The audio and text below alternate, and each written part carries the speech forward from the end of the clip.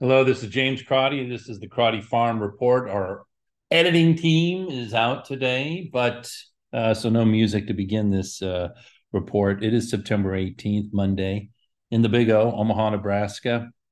And today I'm again reflecting upon Joseph Robinette Biden and his chances for re-election in 2024. And it's important, I feel, to deal with some of the shibboleths that are circulating in the intelligentsia when it comes to Mr. Biden. And one of them is that there's a corollary, or there's a parallel to the administration of Lyndon Baines Johnson when the country was at war in Vietnam.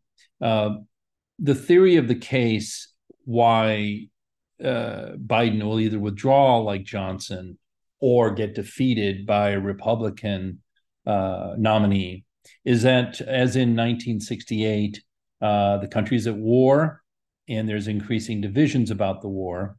And as in 1968, which Richard Nixon ended up capitalizing on once Johnson withdrew, there's incredible domestic strife. There's dramatically increasing crime in the streets. There's a snatch and grab epidemic throughout California and elsewhere. There's an open border. There is massive drug use, drug abuse. There's a fentanyl crisis born of the open border and more, and homelessness. So the same kind of desecration and despair is seen today as it was seen in 1968, while also the country's at war. So when you think about that, you think, wow, as Lyndon Baines Johnson concluded, maybe it's time to exit.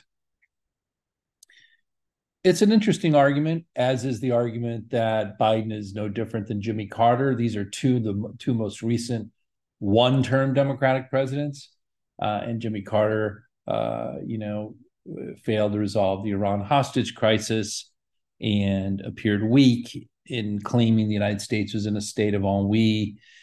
But both analogies fail. But I'm going to deal mostly with the analogy to Johnson. On the one hand, there is this similarity. Johnson, of course, he carried on the mantle of the New Democratic Party in its attempt to distance itself from the Dixiecrats, which, of course, was critical in winning in 1960 under Kennedy with Johnson as VP. The key to that election, of course, has been written about extensively, Kennedy's visit to Martin Luther King while King was in jail. Nixon, though a Quaker and just by inclination, very sensitive to the plight of African Americans. Obviously, Republicans were not the party of Jim Crow as the Democrats were, let alone the party of slavery as the Democrats were. Kennedy, to his credit, saw the winds of change and saw the need to distance from the Dixiecrats while still keeping enough of them in line to win.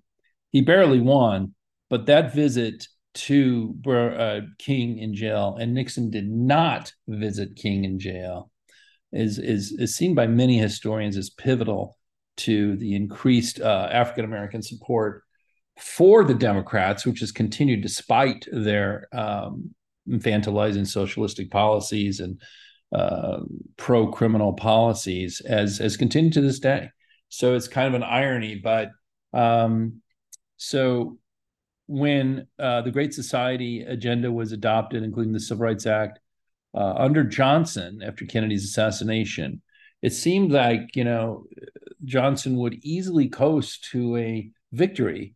But of course, with the push for civil rights, always with the Democrats, comes this insane idea that you cannot have civil rights and law enforcement. So the tolerance for riots cross the fruited plain was part of the thinking of Democrats, and that unfortunately upset the suburban middle class voters who determine elections in America. So when you think about on that history, you think, well, this is eerily similar under Biden to Johnson. On top of it, there's this war in Ukraine, which, as corruption inside Ukraine comes to light, as it's always been there, but corruption in terms of the misuse of American aid, the stalemate, the problems that the Ukrainians are having in pushing through against well fortified and embedded Russian troops, is kind of weirdly, they say history doesn't necessarily repeat itself, but it rhymes. But this is so similar to the issues in in Vietnam. It's unbelievable. Like, as you remember, those of us who are old enough to remember, in 1968, for a while, up until then, you could claim that the South Vietnamese are doing pretty well against the North Vietnamese and Viet Cong. But then came the Tet Offensive in 1968.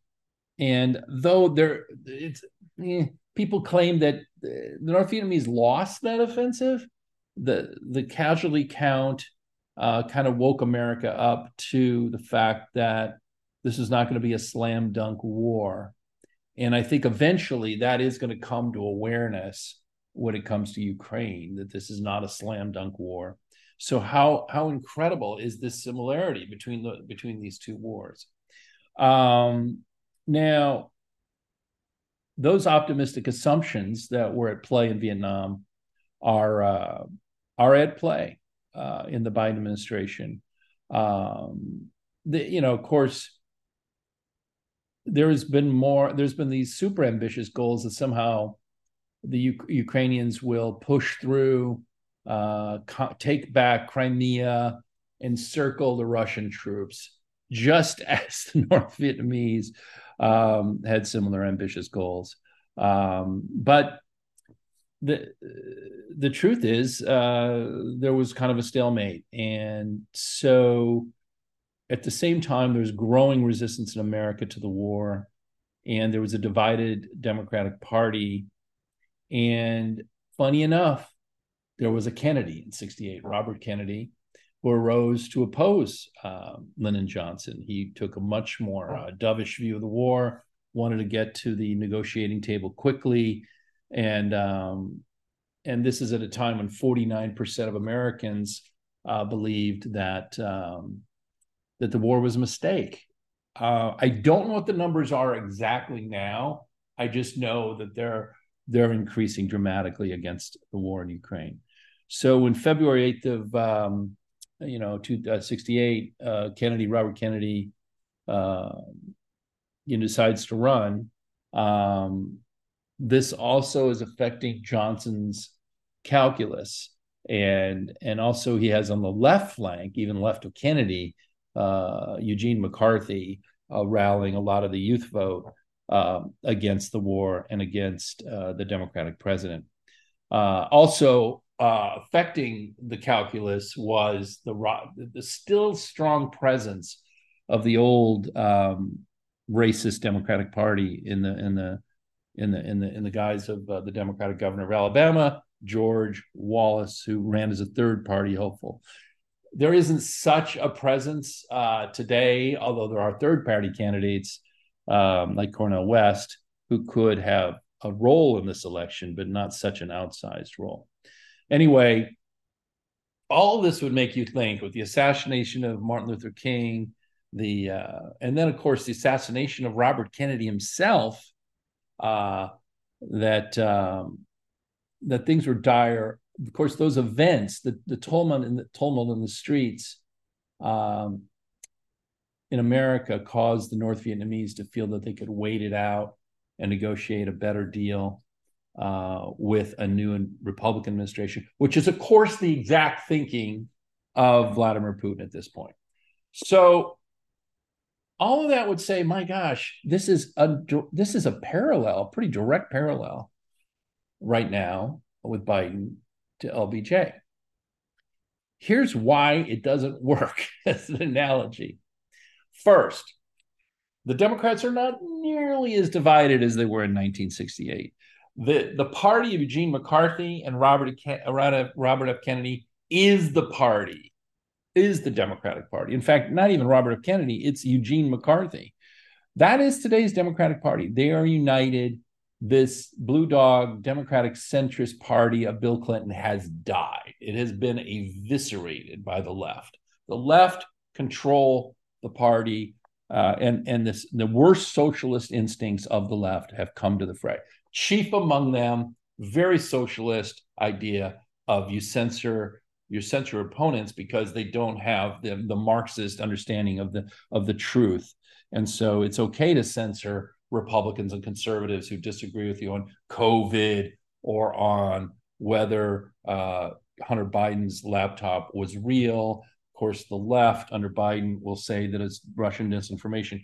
All the statist views of kind of a proto-socialist government are at play in the Biden administration. So there's a great deal of unity inside the Democratic Party, though there is slight questioning of the Ukraine war. There's a pretty much unity around that war. There's not this 50% split, is at least a major split in the party as there was during the Vietnam War. There's a pretty much universal consensus that we should continue with the Vietnam War, if only for the conspiracy which has driven Democratic politics in the Trump years, that somehow Russia installed Trump as its puppet, and that paranoia and insane conspiracy thinking is at play when it comes to rooting for Ukraine on the part of Democrats. The other thing is, though there's a lot of violence in the street, obviously the Democratic-enabled summer of insurrection was ghastly and awful and far worse in many ways than January 6th. It is still not as dramatic as it was in 68. It's bad, but not that bad. We are not, I mean, you could say the 2020 summer insurrection came very close, but I would have to say that the riots and other, there was actual organized terrorism, domestic terrorism on the left in America in the 1960s. And it is just not quite there yet. You had the Weather Underground, and you had the Baader-Meinhof gang in Germany, and you had the Red Army faction in Japan, and other similar groups in America. So it's not on that level of complete chaos, violence that you saw in the 60s. And for some, in some ways, at least the peaceful protests made sense. I mean, this was a bad war in Vietnam, and I think we were right to protest it. Nevertheless, things are not as bad. And the other thing is, the economy is doing okay. I mean, inflation is still high and persistent, and the Federal Reserve is possibly going to have to raise interest rates again in the fall, maybe November. At least they will keep those rates higher for longer. And that, of course, is due in part, not in whole, but because the Trump administration is partially to blame. But the Inflation Reduction Act, which is the corollary to the Great Society in terms of a great government program that Biden got passed, and so Johnson got passed, you'd think that that's going to be bullish for, was bullish for each of their campaigns.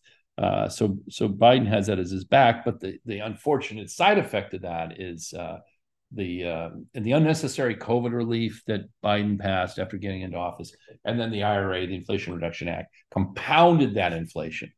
Americans are putting that together, that even though unemployment is low, they have money in their pockets, the purchasing power is less. And that's a real issue. People feel it. They see oil prices over $90 a barrel, and things aren't great. They seem great when you listen to the reports out of Wall Street, but they really aren't that great for the for working class Americans. So, unfortunately, the analogy doesn't work there, because the fact is people are employed. And even though they're frustrated by the persistence of inflation, the fact is they're employed. And that gives them a boost of confidence when it comes to consumer spending and this general feeling that things will get better. That could change. Obviously, the Federal Reserve would like to see more unemployment, which may shake things up a bit for Biden. But still, things aren't as bad. So that's the other argument, and why the analogy does not hold. But the final argument and this is the key thing. Um, the Democrats may not may think that Joe Biden is incompetent, may think that privately he kind of blew up the Afghan withdrawal. They privately wish he'd do more to solve crime, which is pretty easily. And you get states and localities to start with broken windows policing. That's your first stop.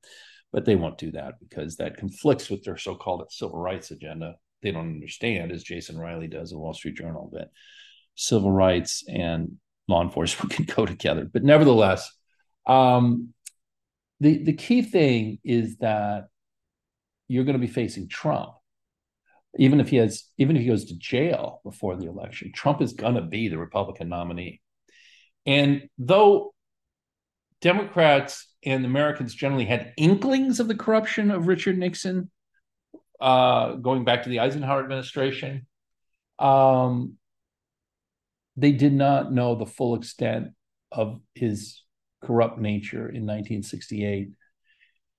But Trump is a known entity, and that's extremely important. So there's a ceiling to the support that Trump could get. There's just too many never Trumpers in the Republican Party who will never, ever vote for him. And there's the same number, there's a huge percentage of independents who feel that way. So even though the polls, as I've said recently in my last post, the polls are tied right now in popular vote, and that does not bode well for Democrats. They need to have a 2 to 3% minimum lead in the popular vote to win the electoral vote, generally speaking. You can never underestimate the power of the Democratic ability to get out the vote, to gin up support at the last minute, to stretch the boundaries of election law, to get the win. And they've completely captured social media, search media, and just general information flow. And that's something that the Democrats had not yet figured out in the 60s. They had not figured out, which is, of course, what all socialist regimes fully understand, which is you have to control the means of communication. And Democrats have gotten much better at that twisted enterprise since the 60s. And so they completely control big tech, communication flow, and the whole definition of what is disinformation. And that cannot be underestimated. So I don't think the LBJ analogy applies, even though we have another Kennedy running against a Democrat. Some of these things may seem similar on the surface, but underneath it, the Democrats will rally. They will come together behind a weak, corrupt, incompetent, but still standing Joe Biden, and for all the reasons I've said. So if you have any opinions on this, I would really like it if you ushered them in the commentary of the Crowdy Farm Report. If you find this in any way illuminating, you can always subscribe to the Crowdy Farm Report, become a paid subscriber. It means a lot. It'll encourage me to keep doing these things. One of the final anecdotes, which I think is just, you kind of feel bad for Johnson. I know that, there's a lot, when the Johnson tapes came out and you heard the things the guy said, I mean, you either loved him or hated him, but he was a colorful character, to say the least. But he was pretty pissed off when the South Vietnamese president, too, was negotiating separately with the Nixon campaign. And that came to be reprised with the Reagan campaign when he ran against Carter. So here we are again with these analogies with Carter, LBJ, and now the Biden administration. And in both cases, that was in that negotiations Nixon was doing in 68, as with Reagan's team and the Iranians in the Iranian hostage crisis in the 70s. Technically, that's against the law, against American law, for that to happen. But that was a time when the Republicans really did push the boundaries of what they could get away with, and had a certain sense of, I don't know what to describe it as, just a kind of chutzpah about winning elections. That is long gone. And that's one more reason why the Biden administration and the Democratic Party, which will always stoop to conquer, has a great chance of winning again. This has been the Crotty Farm Report. God bless America.